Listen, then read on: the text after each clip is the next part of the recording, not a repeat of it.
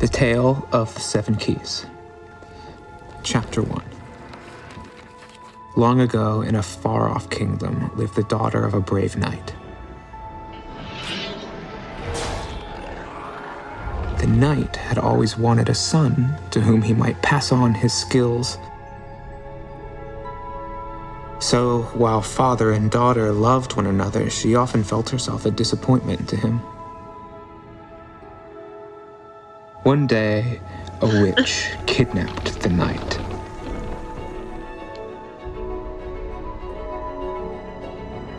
The daughter pleaded with her to return him. The witch said no, but he could be rescued if the girl could complete a quest. "There are 7 keys," said the witch.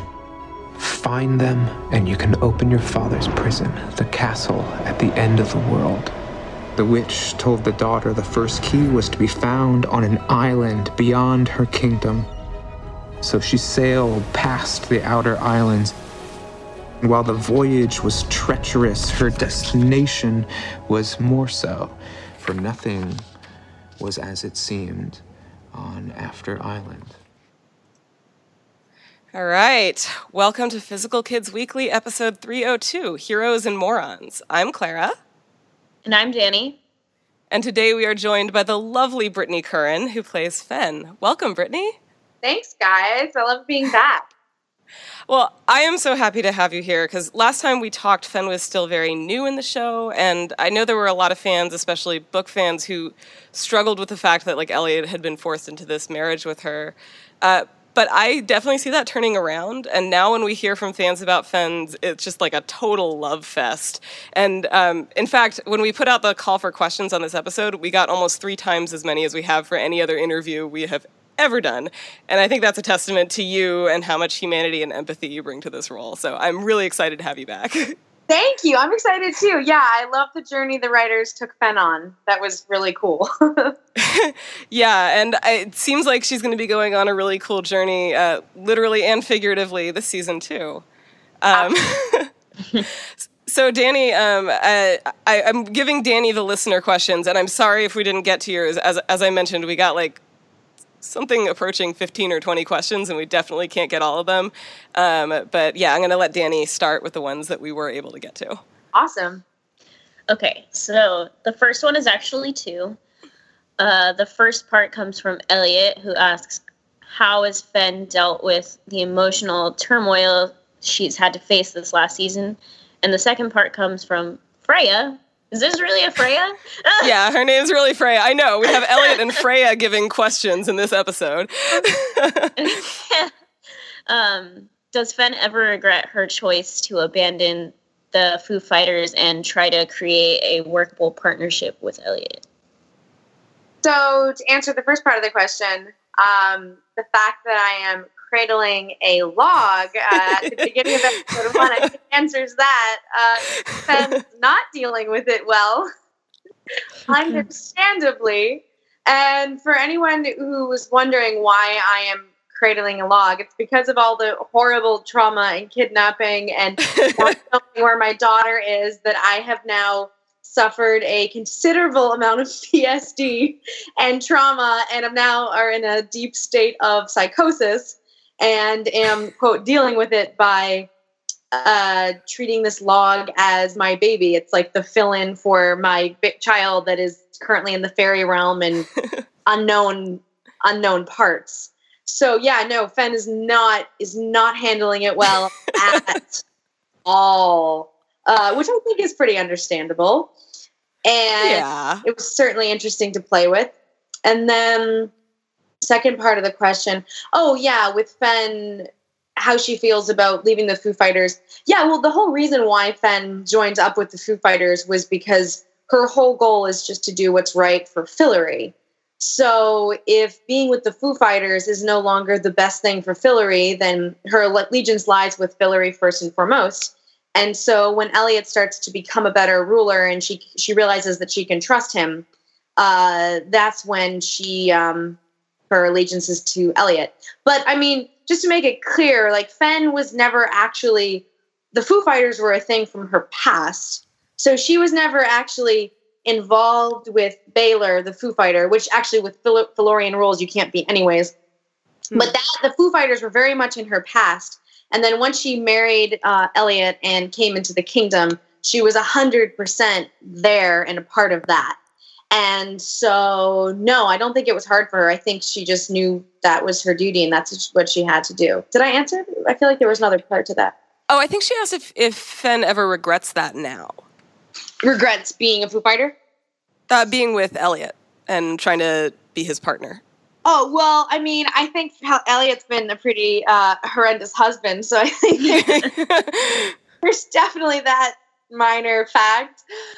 But again, Fen comes from this archaic society of an arranged marriage that she never questioned and doing what's right for Fillory. So I think now that she's starting to get a little bit more empowered, she realizes that she was...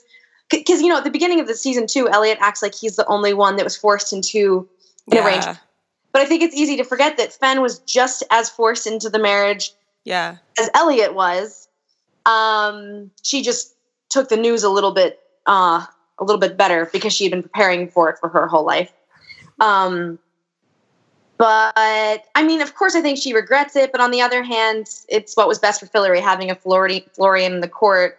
And, she loves her child, even though obviously isn't around. Sorry, that was, a really big general question. I get it. She has complicated feelings. I think that makes sense. She's definitely complicated feelings. But whatever's good for Fillory, that's where Fen's at. Yeah, I think you can tell that Fen, she doesn't necessarily, love Elliot, but she believes in Elliot as a king. And I think that's why she supports him. And you can also tell with the rest of, the royal court that, they also support Elliot and Margot now. They believe they have what it takes to be leaders. Definitely. They're getting there anyway. Yeah. Yeah. Yeah, no, I think Fen definitely sees that, and that's why she sacrifices her own personal feelings and actually knowing that Elliot doesn't love her. At least I don't think he does. I think she sacrifices, having a marriage with love for the good of Fillory. She's a better person than I am. I'd be the heck out of there. I love you. Goodbye. We need to get her some Roxane Gay. I think Elliot definitely cares about her. I don't think he's in love with her, though. Yeah, no, I think he cares about her in his own way. But, yeah. Yeah. I know, whenever Elliot does something bad, another bad thing to her, I just get so mad about it. I take Fen so personally. It's probably not healthy for my own psyche in real life. Well, I do think it's probably why people gravitate toward her so much. It's so nice to see that investment and to see you really defend her. And I really like when you said that to us the first time about how she is also forced into this arranged marriage. I thought that is such a important feminist statement to just point out that she is right. She's been put upon too. It's not just something that she's doing to Elliot. Yeah. I think that's great. Yeah, no, exactly. Totally. Yeah, I think it's so easy to overlook that. I'm all of a sudden I thought, wait, no, Fen is just as much in this in this forced marriage, except Elliot can go back to Earth and, be with other people, and Fen stays in Fillory and just does her wifely duty. Yeah. All right, Danny, should we move to the next question? Yeah. We're going to combine a few listener questions for this next one too. Shout outs to Michelle and Gabriel. Has Fen completely lost her shit, or is there something else going on? Yes, Fen has completely lost her shit. There might be other things going on, but Fen has definitely broken from reality. Yes.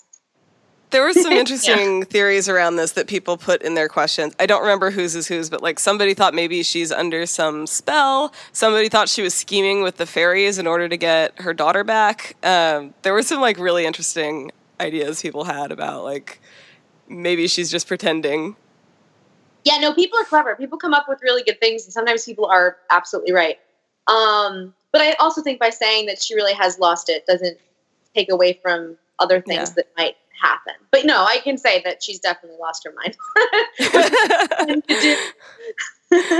Okay, so how do you approach material like that, where you have to play a character who has, in key ways, lost touch with reality? What do you draw from? Approaching somebody that's completely lost touch with reality is definitely different than approaching any other type of thing. And it's funny because in my career, I've played a lot of really horribly bitchy people and also really crazy people, which are two different things. But like I've played these extreme things a lot. So I don't know, to play somebody that is having a psychotic break is an adventure in and of itself. So the way I approached it was I called up my real therapist in LA. We film in Vancouver. And I thought, why not approach it from a completely human standpoint? And so I called up my therapist and I said, hey, there's this thing I want to do. I don't know if you'd be comfortable, but could we have a Skype therapy session? And we'll do the session for Fen, though, instead of doing a regular Brittany one. Oh my God, that's so cool. Actually, that sounds really interesting. And it's funny because one of the things that she specializes in, coincidentally, is PTSD. And that's one of the things that Fen is really going through. And so I thought, oh, this is perfect. I already love this woman. And she has, a degree in this thing. And so we had this therapy session and we just dove into Fen's psychosis and the fact that she's probably going through postpartum psychosis and all of these different things that are really serious, really, really tough issues. And of course, on the show, it's a little elevated, the psychosis is a little elevated. But I still wanted I wanted the core to come from a place of truth. Yeah. And it was really amazing and really devastating to explore the women, men too, but women with the postpartum part that have gone through this type of thing. Cause it's really, really, really rough. And it's hard. I obviously can't fully understand it unless I've actually gone through it, but, studying it and researching it was fun actually to look at that side of human behavior. I have to say, I felt like your performance in this episode was so excellent, and your facial expressions were arresting, especially in that scene where Freya gets introduced. I'm going to keep calling her Freya because we had that fan write-in, where she's introduced, and you sort of go from being cradling the log baby, which we definitely have to get back to that because I loved that Twin Peaks reference. It's so perfect. To being a little on the being out of touch with reality, but still in a nuanced way. You can see the fragility in that with her. It's not just played for laughs. To really asserting herself to tell Elliot no, you don't get to make all the decisions. This is a thing that I need to do. Where she really does seem self-assured. To suddenly Frey is there and it just I can't imagine what somebody would be going through in that moment, seeing their daughter, who they thought they'd lost forever, suddenly returning, having grown up, and telling her to her face, I don't care about you at all, right? So much in there. And you can really see it in your performance. It was great. Thanks. Yeah, that was such an interesting scene. And yeah, Fen has she's lost it, but then she has these moments of lucidity when she, in this first season, the first episode brings up the Muntjac, the boat, and then saying to Elliot, no, I am going on this journey. I was the one that knows about I was the one that knew about the Muntjac and asserted that. And I am going, I'm not just your little wife prop. I'm a person. No. And so I was so glad that she finally stood up to him.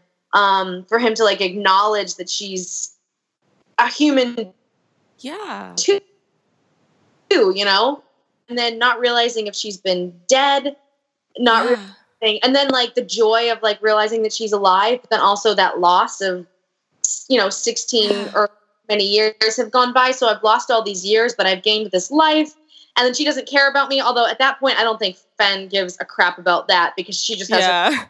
And in perspective, whatever. Who cares if she's not happy about me? I just have my daughter back. And so, yeah, that was fun. And then Madeline Arthur, who plays mine and Hale's daughter. Oh my God, I love this girl so much. Hale and I have just become obsessed with her. We call her our daughter in real life. And we are like vying for her affection at all times. And we're so proud of her in real life. She's like this successful young actress, and we've just fallen in love with her. And we're like, when both of us have real children in real life, they're never going to measure up to you, Madeline. And so anyways, what I'm saying is we've taken our characters really serious this year with Ray really. She looks so actually fairy like. So doesn't she? And she looks like totally be our kid too. I was like, this is a really good casting. She has like the coloring sort of Hale's eyes, but like they're big like yours. She has like that. It's crazy. Perfect match. And she does look. She's very ethereal looking, and she's like this beautiful, like otherworldly young woman. And I just love her. She's my daughter, and I love her. Okay, so back to your other baby, back to the log. Oh yeah. What was your reaction to the log baby? Oh my God, I thought it was the funniest thing ever when I read the script. Actually, this is gonna make me sound like I've lost it. I actually got attached to the log. And that whole first like episode and a half, at first I was like, okay, as an acting exercise, I'm just going to hold on to the log all day. But then I really got attached to the log. And then like partway through one of the days, I had to call my bank about some, thing, some real life annoying thing. But I was holding my log the whole time. So I'm like sitting back and forth on the stage for like 30 minutes, cradling my log, like having a real life bank conversation. And people are just watching me cradling this log and refusing to put it down. And then, so I'm becoming attached to it. And then at one point I had to like put another outfit on. And so one of the wardrobe ladies had to take the log from me, but then she like flipped it upside down. And I really was like, oh no, that's not good. But then I didn't want to say anything because I'd sound insane. So I was just standing there looking at my log being upside down, and it was really a little painful. And then I got my robe on, and I like took the log right away. Oh my God, that's a great story. It really is. Yeah, I tried to take the log home with me too at the end of the night, but I was Dean or Rosie, one of our prop guys was like, "No, that's a pretty important log. We have to keep it." And I was like, "All right." But did you get the log back at the end of the season? No, I didn't, because with a prop that's important, they have to hold on to, like, just in case something happens. I don't know, but I didn't take it. I wanted to. Well, I hope they hang on to it and you get to keep it at the end of the show. Yeah, that would be nice. Oh, I would so keep that log. I love that log. So does the log have a name? This was a question from Logan, by the way, though we wonder as well. That's great. The log actually didn't have a name. I'm like obsessed with Baby Groot in real life. Mm-hmm. So I kind of was imagining that the log was Baby Groot the whole time. So I guess the log's name is Baby Groot, but I didn't actually know. Other than Baby Groot, I never actually assigned an. I should have assigned it. No, we'll say Baby Groot is the log's name. It's appropriate, right? Like Groot is a tree. Mm-hmm. Exactly. Groot is a special little angel who I love, and so is my log. I love Groot, especially Baby Groot. Oh yeah, Baby Groot. So then the other thing I have to ask is, are you a Twin Peaks fan? Did you like know what this meant when you saw it? You know what's funny is I actually coincidentally started watching Twin Peaks this season. It became my treadmill show. So when I was on the treadmill, I would start watching Twin Peaks each night that I would go and work out. But I didn't get very far, so I never got to the log lady part. So I do love Twin Peaks, but I didn't get far at all. So somebody else had to tell me about it.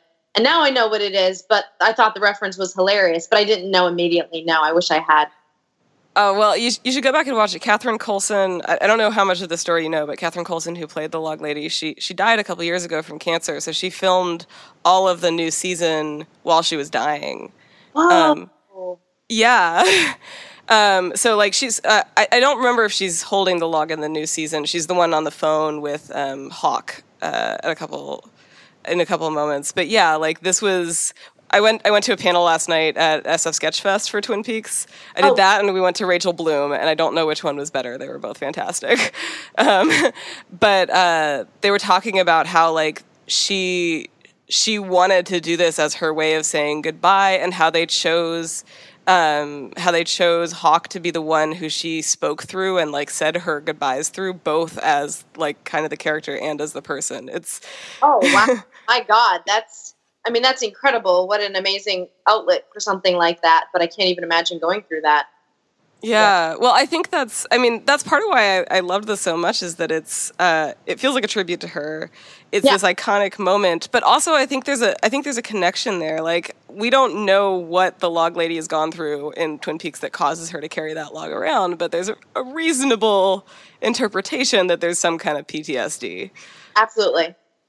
Yeah. Okay, so now on to something. On to our last question. Yeah, which is completely different in tone.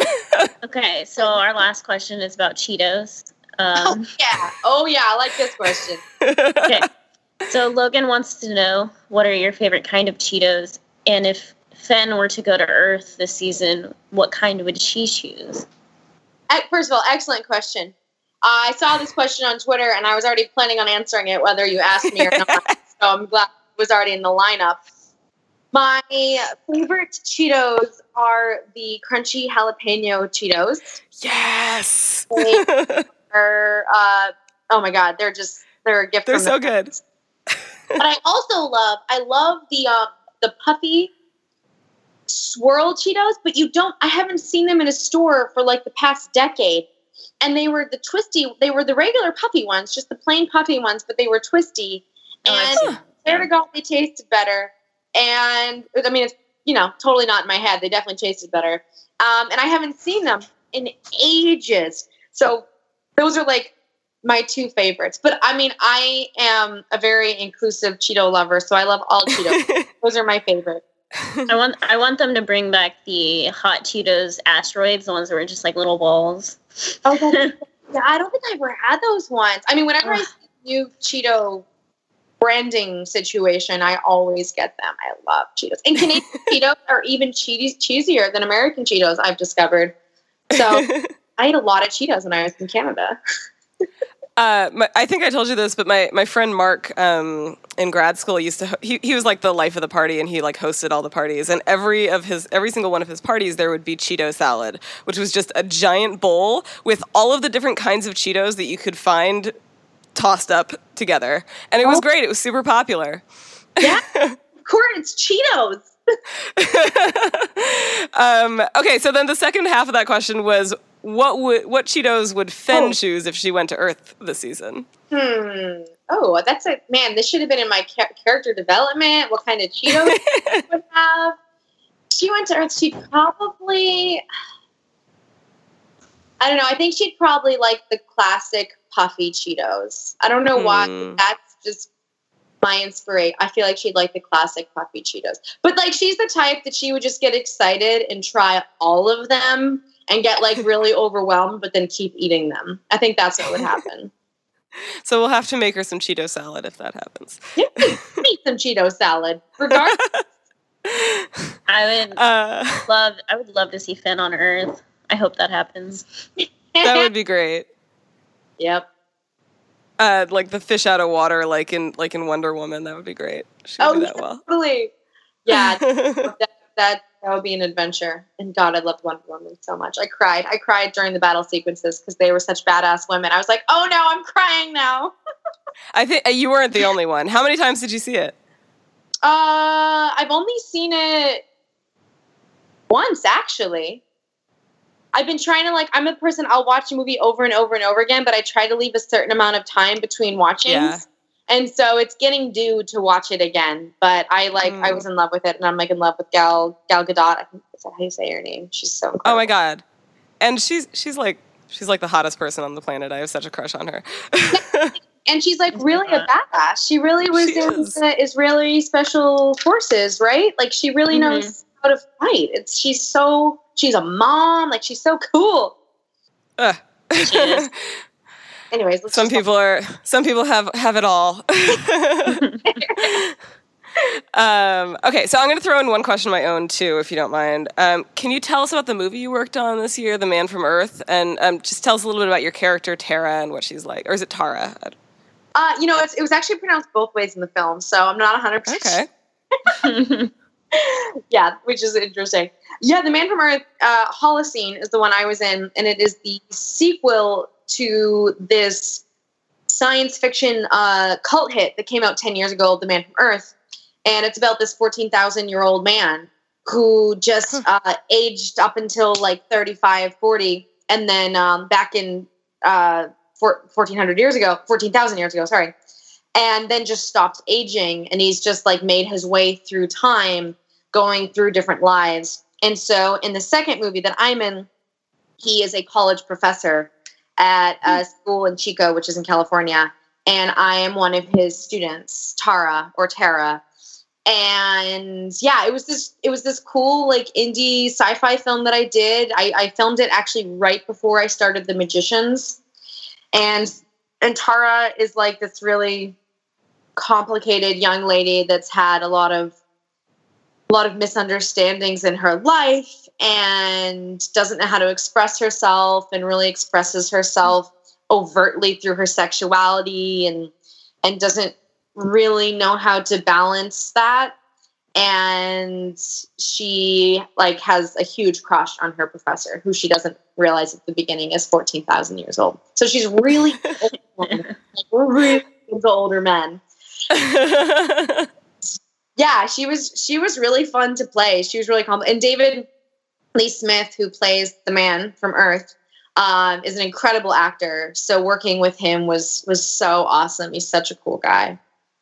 Oh, good. I hope we get to see it. I was bummed it wasn't. I was bummed I couldn't make it last week, but I got really sick on Friday, so it's probably good I didn't try. I figured you were out of town. I figured I'd invite you no matter what. But yeah, it came out in limited release in theaters, and hopefully it'll come out different places. But I think it's being released on DVD in February. Excellent. I'll look for it then if it doesn't come to Bay Area before then. Yeah, definitely. So yeah, is there anything else you've been working on other than Magicians, other than The Man from Earth? Anything you want to talk about? Anything we should look at?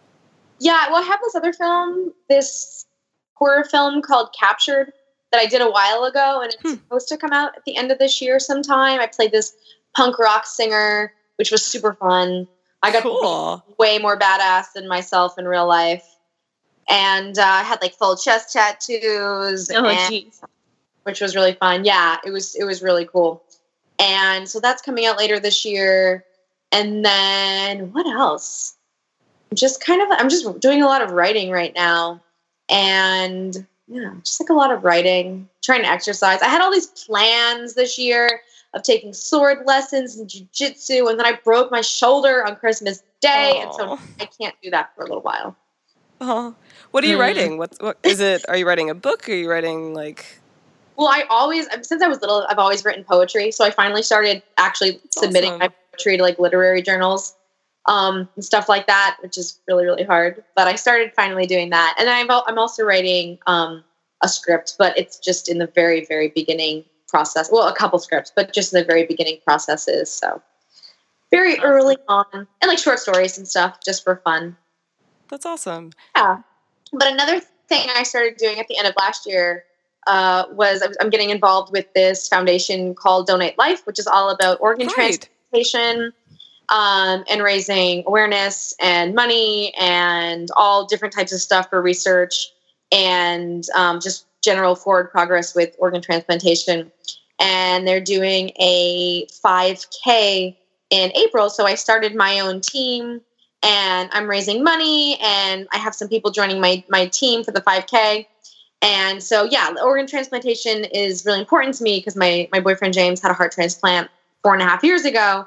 And going through that process with him, I realized just how many people need transplants. And if just everybody signed up to be an organ donor, which is so easy, it literally you can go online, it takes less than a minute, there wouldn't be people who need organs. It's just such a fixable problem.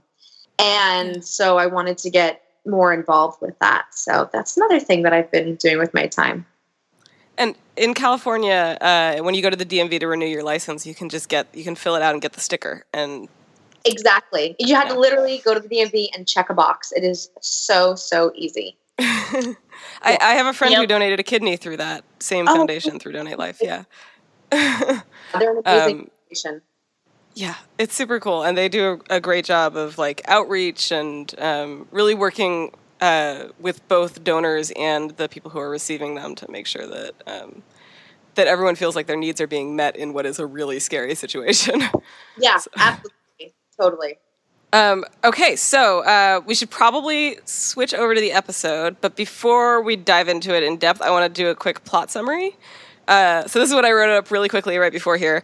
Cool. Okay, on Earth, Quentin, Julia, Josh, and Katie team up to look for Mayakovsky's batteries, which leads them to Emily Greenstreet, a suicidal Professor Lipson, and Alice. Meanwhile, in Fillory, Fen insists on joining Elliot and Tick as the Munchak journeys to After Island, and the Fairy Queen insists they take on a surprise envoy, Elliot and Fen's daughter, Frey. So I'll start by asking you, Brittany, what did you think when you read the script and realized what this episode was going to be? I was so excited. Me and Hale had talked a bit last season about when our daughter went away. We were like, "Oh, what's going to happen? Is she going to die? Are we going to have a baby on set next year? Like, are they going to do some like magical aging thing?" We had no idea. So when I read that it was the magical aging thing, I was so excited. Yeah, I kind of freaked out, and I was really happy for Fen that she actually gets her daughter, but in a very complicated, convoluted way with the Fairy Queen. So I was like super excited, but really curious. There was a million ways that it could go. So yeah, at this point, I still had no clue what was going to happen. Obviously, I know now, but I had no clue what was going to happen. How do you think that the introduction of Frey is going to affect Fen's relationship with Elliot? Well, I mean, I already know. Give it away. But I guess you do see a lot of it in this episode too that just aired. What it does is it just throws Fen further into her psychosis and because at the end of season 2 with being kidnapped and coming back and finding out that Elliot didn't look for her at all and that he wasn't very concerned about her or their unborn child, I think what would a lot of times happen when somebody would be pissed and walk out on it because they're like, okay, well, clearly I'm not me or the unborn child is no priority to you at all, but because we lost the child, that's what pushed Fen into this psychosis of just no matter what, since I had lost so much, wanting to create this family scenario because other than Fillory being Fen's love, like she just wants a family of her own. And so all of a sudden having Frey, the real child, this real person being in her life, just throws her further into this like alternate reality of her having the perfect family, which she doesn't have. So I think it just makes me or Fen even more blind to the fact that Elliot isn't really that invested in Fen. So I think it just makes me more blind to that fact and more invested in Elliot, where in any other situation, I think she'd be fed up, basically. I love the like stereotypical father / mother-daughter moments they have. Like they're just like so excited to say those, like, go to your room or like behave. Like, oh yeah, those are some of my favorite parts. Those are really great in this episode for sure. Yeah, no, Hale and I love the parental moments of telling her to go to her room. That was so much fun for both of us. But yeah, no, I think Fen and Elliot also do bond a little bit more over it. Because they're kind of in this thing together, and we both, Fen and Elliot, both end up becoming incredibly endeared to Frey. And so because of that, brings us closer together, I think. But then Elliot also has to deal with this random 16-year-old daughter and then this crazy-ass wife, which cannot be easy, and trying to think magic. So I can't imagine how hard that is for our lovely Elliot. Oh, yeah. I think one of my favorite parts of the whole episode is just like when Fen's just like, oh, we're finally a family. And he's just like, we're sure fucked up enough to be. That was like the best. I love that line so much. Yeah. So do you think that Fen trusts Frey? I do think Fen trusts Frey. I think she does. I think Fen has to trust Frey, or else she'll just completely go to a whole new level of insanity. Yeah, I think she's going to trust Frey, whether she really thinks she can or she can't. I think she thinks she has no option. And I don't think she looks at it that way. I just think she thinks, this is our daughter, this is my decision, and there's nothing, like, I won't go back on that. Yeah, I think she does, which obviously it's still in his right mind, so he's still being a little bit more savvy about it than Fen is. Do you think that's hard for her, that Elliot doesn't trust their daughter? Yeah, I think it is hard for Fen because she just wants everything to be perfect and she wants everything to like fit in their perfect little boxes, which obviously it's not. But again, because Fen is so in denial about so many things, I think it's easier for her to brush over the fact that Elliot still doesn't fully trust it. I guess we should move on. We should cover some stuff that takes place on Earth too. Yeah, you're absolutely right. I don't think I asked you our standard question yet, Danny, which I normally do at the top of the show. So, Danny, what did you think of this episode? What stood out to you? I loved this episode. It was a really great ensemble. Like, I'll talk about it more when we get to like the MVP section. But everyone was just like at their best. I think it was a really funny episode, and I love the funny episodes.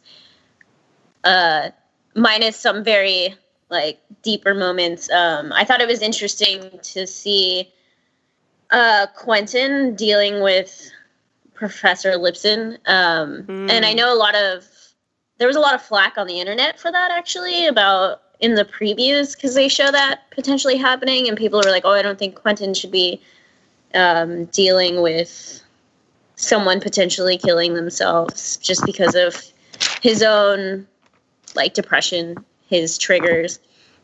But I thought it was actually handled very well. Like he handled it well, and I thought I really liked his like just his side quip about basically like, oh, like that's the nearest building. Like I thought about killing myself. Like it just felt very real. Like that's like kind of something that I know a lot of people who've contemplated suicide would probably say. So, well, I really like that part. And I think to your point about him, like people saying that he shouldn't be the one who is talking her down, he shouldn't be the one in that situation. In a lot of ways, he's the person who's most equipped to handle that situation because he truly empathizes and knows where she's been. And I think you see that, right? He says a couple things that really make her, like those are the things that bring her back. The thing about the dying, raging against the dying of the light. There's one other thing that was like a little bit earlier in that scene, but where it's clear that like he knows how she feels and she recognizes that. And I don't know if that would work as well with somebody who hadn't felt those same things. Yeah. I also really enjoyed in this episode seeing Julia and Quentin starting to repair their friendship and finding that equilibrium again. And I know you mentioned this in the last episode too, but in the scene with the sex magic, which I know seems like a weird place to talk about, like, oh, there was so much empathy and friendship here. I actually, like, that stuck out to me in part because Quentin's had this crush on Julia for pretty much as long as he's known her, and he could have just been a jealous dick, but he wasn't. He was just kind to her. Like, when he pulls her away, it doesn't seem like it's out of a jealousy thing. It seems like it's out of a, like, are you sure this is what you want to be doing thing?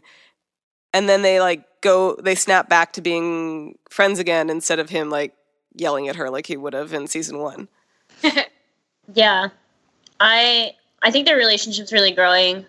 A lot of their relationships are like they're getting closer to Josh, which I really like because I love Josh. I adore Josh. Trevor Einhorn is so amazing. He's so fun, so heartful. I'm so happy that he's on the show a bunch this season. Yeah. I was really happy when they announced you both to be series regulars. I was just like, yes. Dang. Yeah, I was so excited. I was excited for us because I just love Trevor so much. I guess this is a tiny spoiler, but will you and he get to be paired up at any point during the season? I can't say it. Okay. All right, no spoilers. Got it.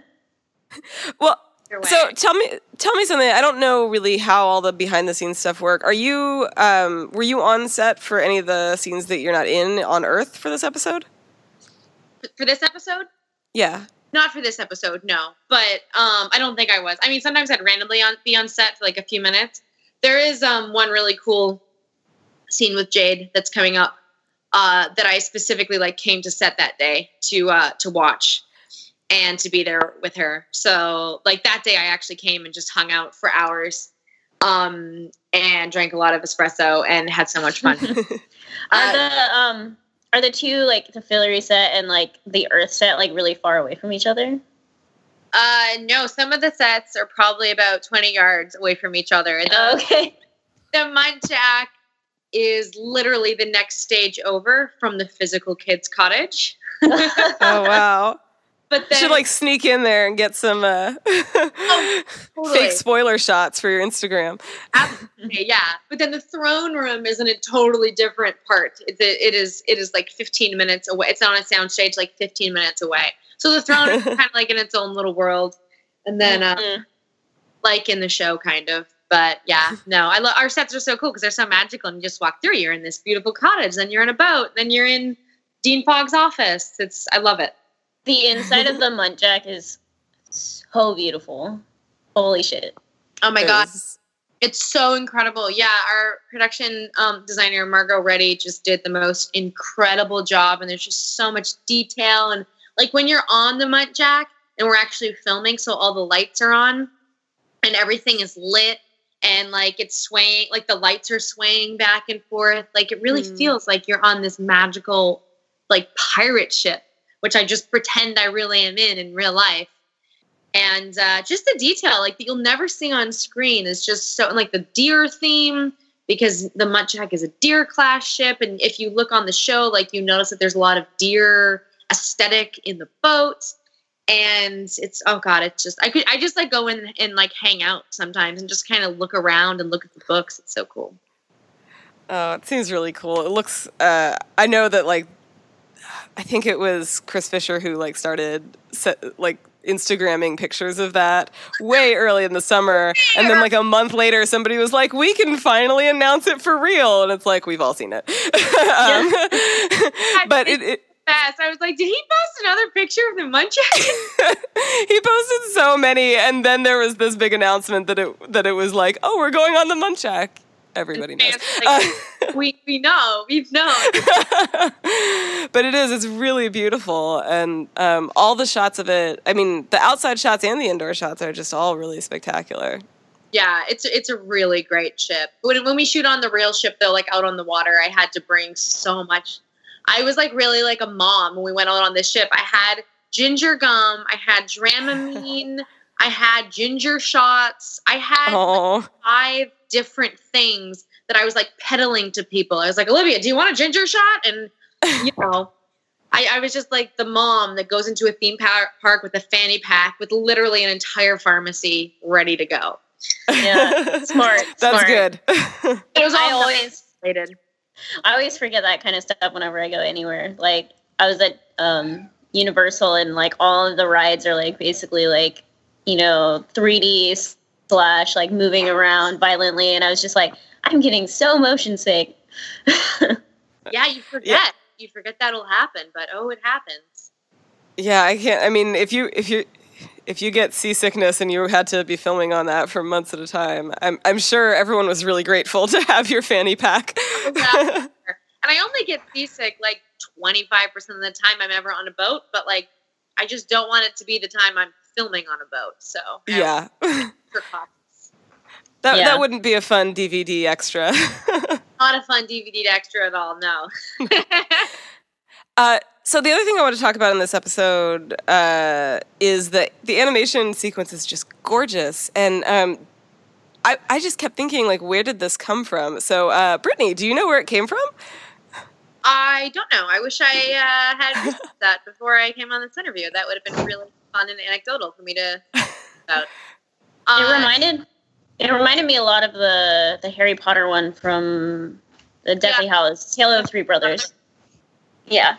Yeah, it reminded me of that too. I mean, I wouldn't be surprised if that was some inspiration. I don't know where it came from. It was really creative. Well, I know that like obviously the Tale of the Seven Keys came from the book, from Lev's books. If I remember correctly though, it's very different. Right? It's very different. It's very different. Yeah, they ended up like taking the inspiration from Lev and then kind of molding it into something with a new life. But I was so excited. That was one of my favorite part of the books was the Tale of the Seven Keys and like the lore behind that. And because I love mythology in general, and so reading that felt very mythical. And I was so psyched when we got to do it on the show. So I watched the sequence a few times, and I watched it like a few more times this morning, and I have a crackpot theory that I want to air about it. So, Brittany, I'm going to explicitly say, like, don't comment on this. If there's spoilers, we don't want to know. If there's not spoilers, I don't want to know I'm wrong yet. Like, I woke up to like 20 text messages from Clara that was just like this theory, and I was just like, I'm just going to say for the record that I sent those text messages at 1:30, so... Hey. I woke up at like around 1. 1 p.m.? I'm still slightly sick, so that's why. Yeah, it's fine. I'm just teasing you. But okay, so here it is. Here's my crackpot theory. And like I said, don't say anything. I think Fen is going to be the Knight's daughter in this version of the tale, and I have a lot of evidence about why. So first off, her dad is a blade maker, and that he's not actually a knight, but like that is something that has to do with like knighthood. Like blades are really important in that. And in the animation sequence, there's this cool part where like all of the keys circle around to form the image on the front of the book. But right before that, you see the same thing happen with 7 swords. So it seems like they're pretty important. And as it turns out, like Fen's knowledge as a sword maker's daughter is pretty critical to getting the first key. Okay, so that's point 1. Still with me? Mm-hmm. Okay, point 2. Tough answer, but yes, I'm with you. Good. Point 2. This one is small, but the dress that the daughter wears in the animation sequence looks a lot like something Fen would wear. And one thing that I noticed in this episode, which we'll get to more in fashion, is that her style is actually pretty unusual, even within Fillory. Most of the villagers on After Island are wearing sturdier clothes. Frey also wears like sturdier clothes and more sort of pants style and more sort of warrior style. And while the other castle staff definitely dress a little more like royalty, that like gentle, billowing, flowing dress with minimal embellishment, that like that kind of stuff that Fen wears, it's pretty rare. And that's what it looks like the daughter is wearing in the animation sequence. Okay, ready for 3? Yes. Okay. I have been thinking about why the story isn't in the book from the beginning, and like it could just be like a magic trope, like they say, that like, oh, it unfolds magically because quests don't give you everything that you need from the beginning, but it could actually be that it's being written as they go. And since Fen is the one to suggest the Muntjac, and she insists on joining Elliot to find the key, and the Fairy Queen does too, it seems like it's really important that Fen is there. Maybe that's because she has to be the one to like sail on the ship to unlock the next part of it. Okay. And one more piece of evidence. In the promotional materials, each of the main characters has a key that's associated with them. So it seems like the keys do get mixed up a little bit, but in the standalone pictures, there's like a key, like each person has one key that's associated with them. Now that key, a couple of them have more than one person, and Fen's is one of them, but Fen's key is the last one in the sequence on that like circle of keys on front of the book and in the animation sequence. The first one is the ram's head, which is the first one they find, and that's like Elliot's, I think. Fen's is that one that like looks like a spade in a deck of cards, but with a bunch of line through it, so it's like cut into 6 sections. That like the other person who you see that with, like when there's the only other standalone image that has that key in it is Quentin's.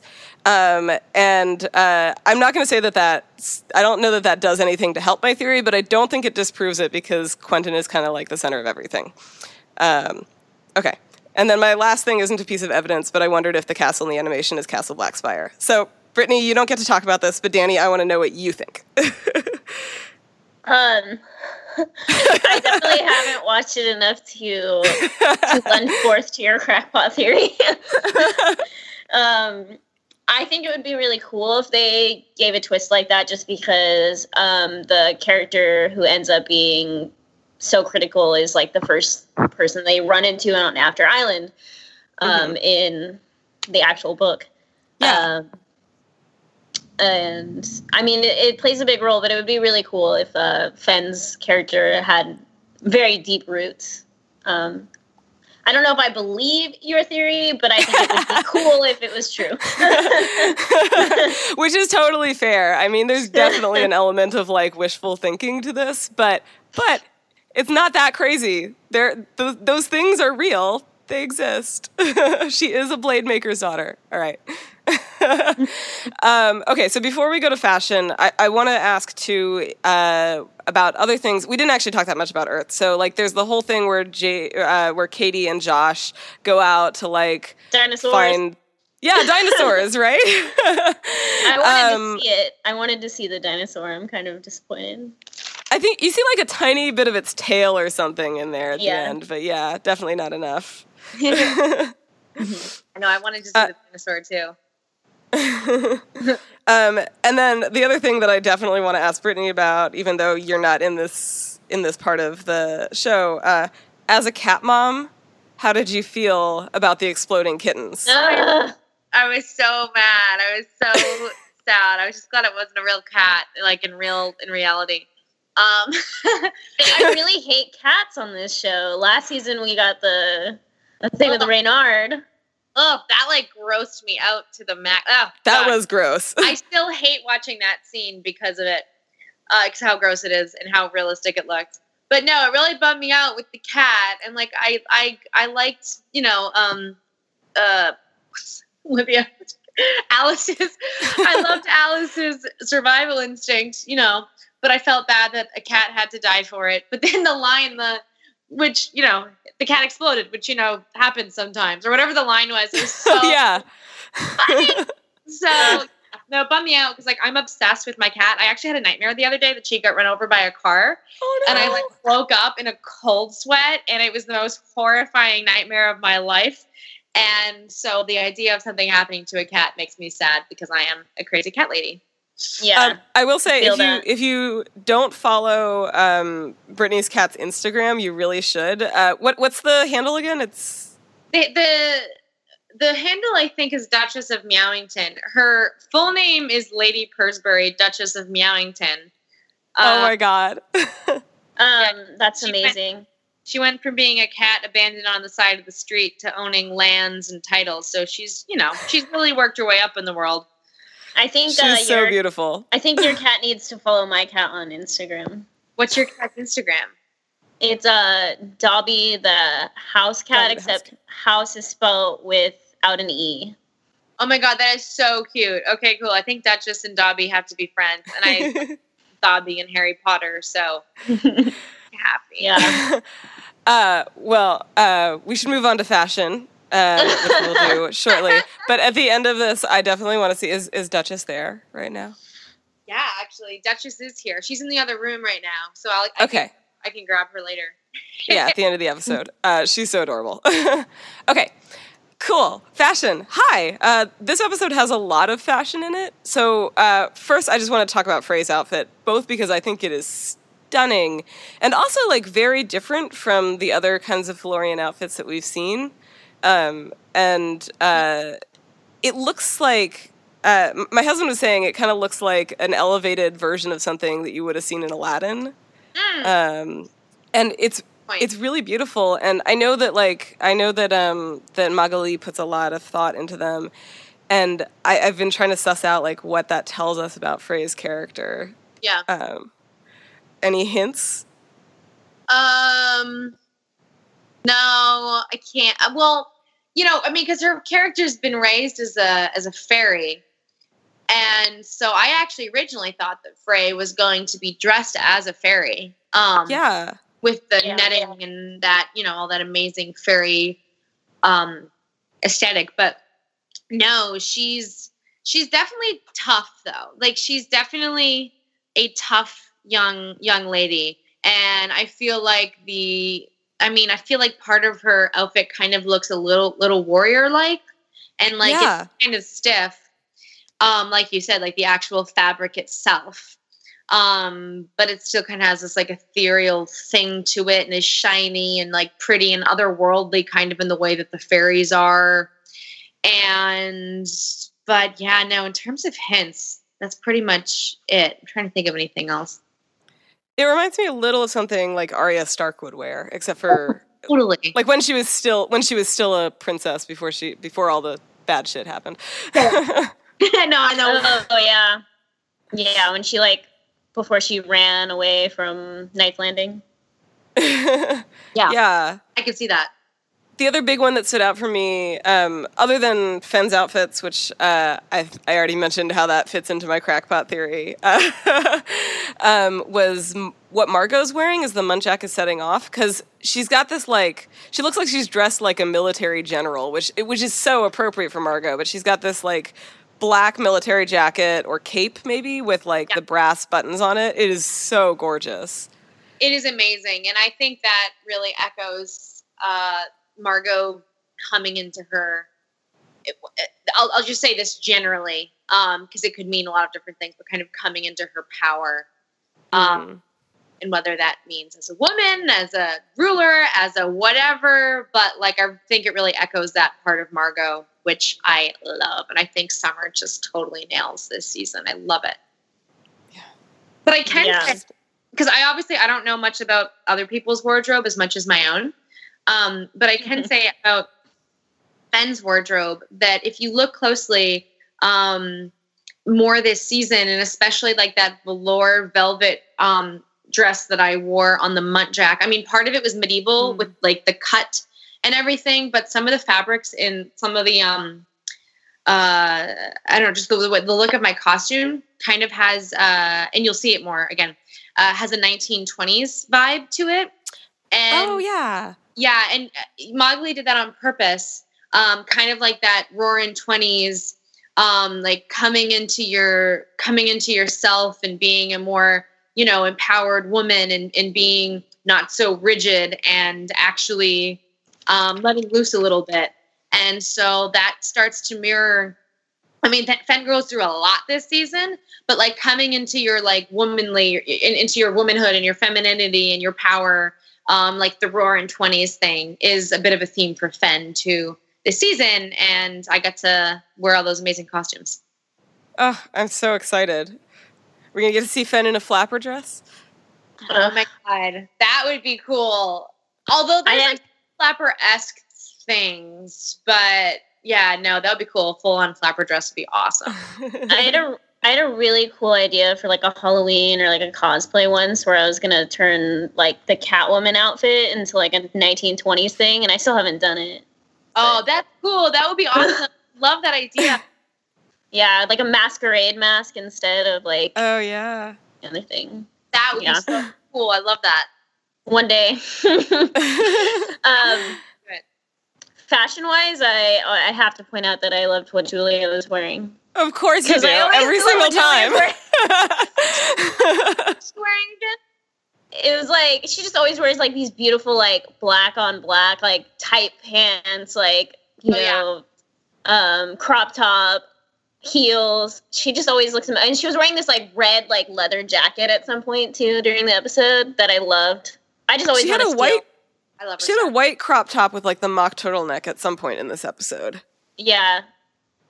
Which I noticed because it's not black. So. I just love Julia's wardrobe and want to steal it at all times.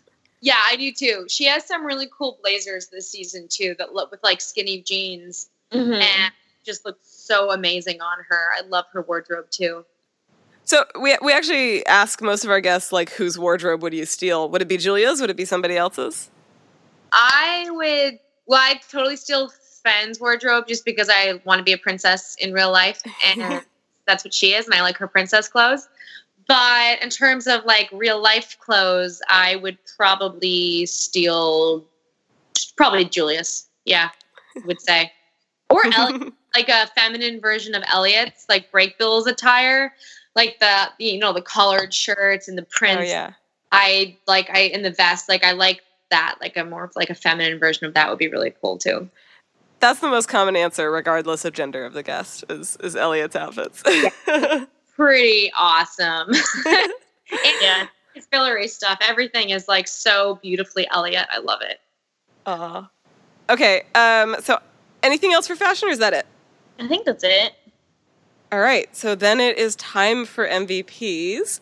And Danny, I'll give you a chance to pick an MVP of your own, but I have to say that Brittany, I really think you are my MVP for this episode. There is so much range for you to cover, and in a way, there weren't that many scenes that you were in, but every single one of them was packed a huge punch. And that, like the log lady thing, it's a bit and it's played for laughs, but it has this really poignant. What you said when you were telling us about how you were, how you called your therapist and like did this therapy session, that really comes through in there, right? Like you can see all these. There's so much nuance in that performance. You can see all of the like layers of emotional trauma that she's trying to process all at once. Thank you. So yeah, I really liked it. I really liked everything about your performance, and yeah, you're my MVP this episode. Danny, who's yours? Like I was saying earlier in the episode, that it's like a really good ensemble episode. I was gonna, pick the bitch answer and just say everybody, because everybody did an amazing job. I honestly couldn't like pick out anyone like that stood out like a lot more than anyone else. Yeah, it was a great ensemble episode. It is a really big one with everyone. And there's the first episode of the season was kind of like that too. There was just like a lot of ensemble cast moments. Mm-hmm. That too. Like there's a lot of unusual pairings this whole season that I don't think people would expect. But when they come together, it makes a lot of sense. And ends up leading to these elements of our characters that you wouldn't see without that pairing, I don't think. And like we kind of bring out these parts of each other. And so yeah, there's a lot of teaming up this season that's really awesome. I'm so excited. I talk about it, but like I'm so excited for everybody to see. Yeah, I'm so excited. So Brittany, if you had to pick someone as an MVP for this episode, and obviously you can't pick yourself because I'm not going to make you do that, who do you pick? I'll say my MVP for the episode, and I feel like this is really biased since he's my husband, but I'm going to say Elliot. Because he starts the quest and the journey and gets on the boat and then takes risks his life basically to find out if the Shadow Bat is real. And even though it was like a team effort and Frey realizing that they're not the right markings to be a Shadow Bat, like Elliot's the one that ultimately fully risks his life. And so I'll have to say Elliot for this one. All right. Good choice. Yeah, I mean, honestly, is Hale ever a bad choice for... I love man so much. Okay, so now we're into ratings. Danny, why don't you start us off? I think I'm going to go for like an 8 out of 10. I think you're doing the same thing I did, because I was going to go for an 8 out of 10 too, because it's like, this is such a good episode, but I also know that it like keeps ramping up from here, and I got to save some room. Yeah. You're not going to rate it, right? No, I won't make you rate it. I mean, you can if you want to, but I understand it's really hard when you're in it. Yeah, I think it's able to. I think it's a really solid episode, but I gotta like leave some room. I know what's coming. It's gonna be great. So yeah, exactly. It's like a good jumping off point for sure. Yeah. Well, I think then that's everything we have. And any final points before I lead us out? No, I'm just excited for everybody to see what happens. It's such an adventure, like a true adventure this season. And I just, as a fan myself of the show and of the books, it was such fun for me to be a part of. Quest. All right. Well, thank you so much for joining us, Brittany. It is a pleasure, as always. To our listeners, thank you for your wonderful questions and for joining us for season 3. Seriously, you had so many great questions. Keep it up all this season. I want to have this problem where I have to cut them down every single time. Remember to subscribe and rate us on iTunes. The more positive ratings we get, the higher we show up in search results, which means more fans can find us and hear interviews with people like the lovely Brittany Curran. So as always, you can follow us on Twitter or Facebook at Physical Kids Pod. Bye! Bye!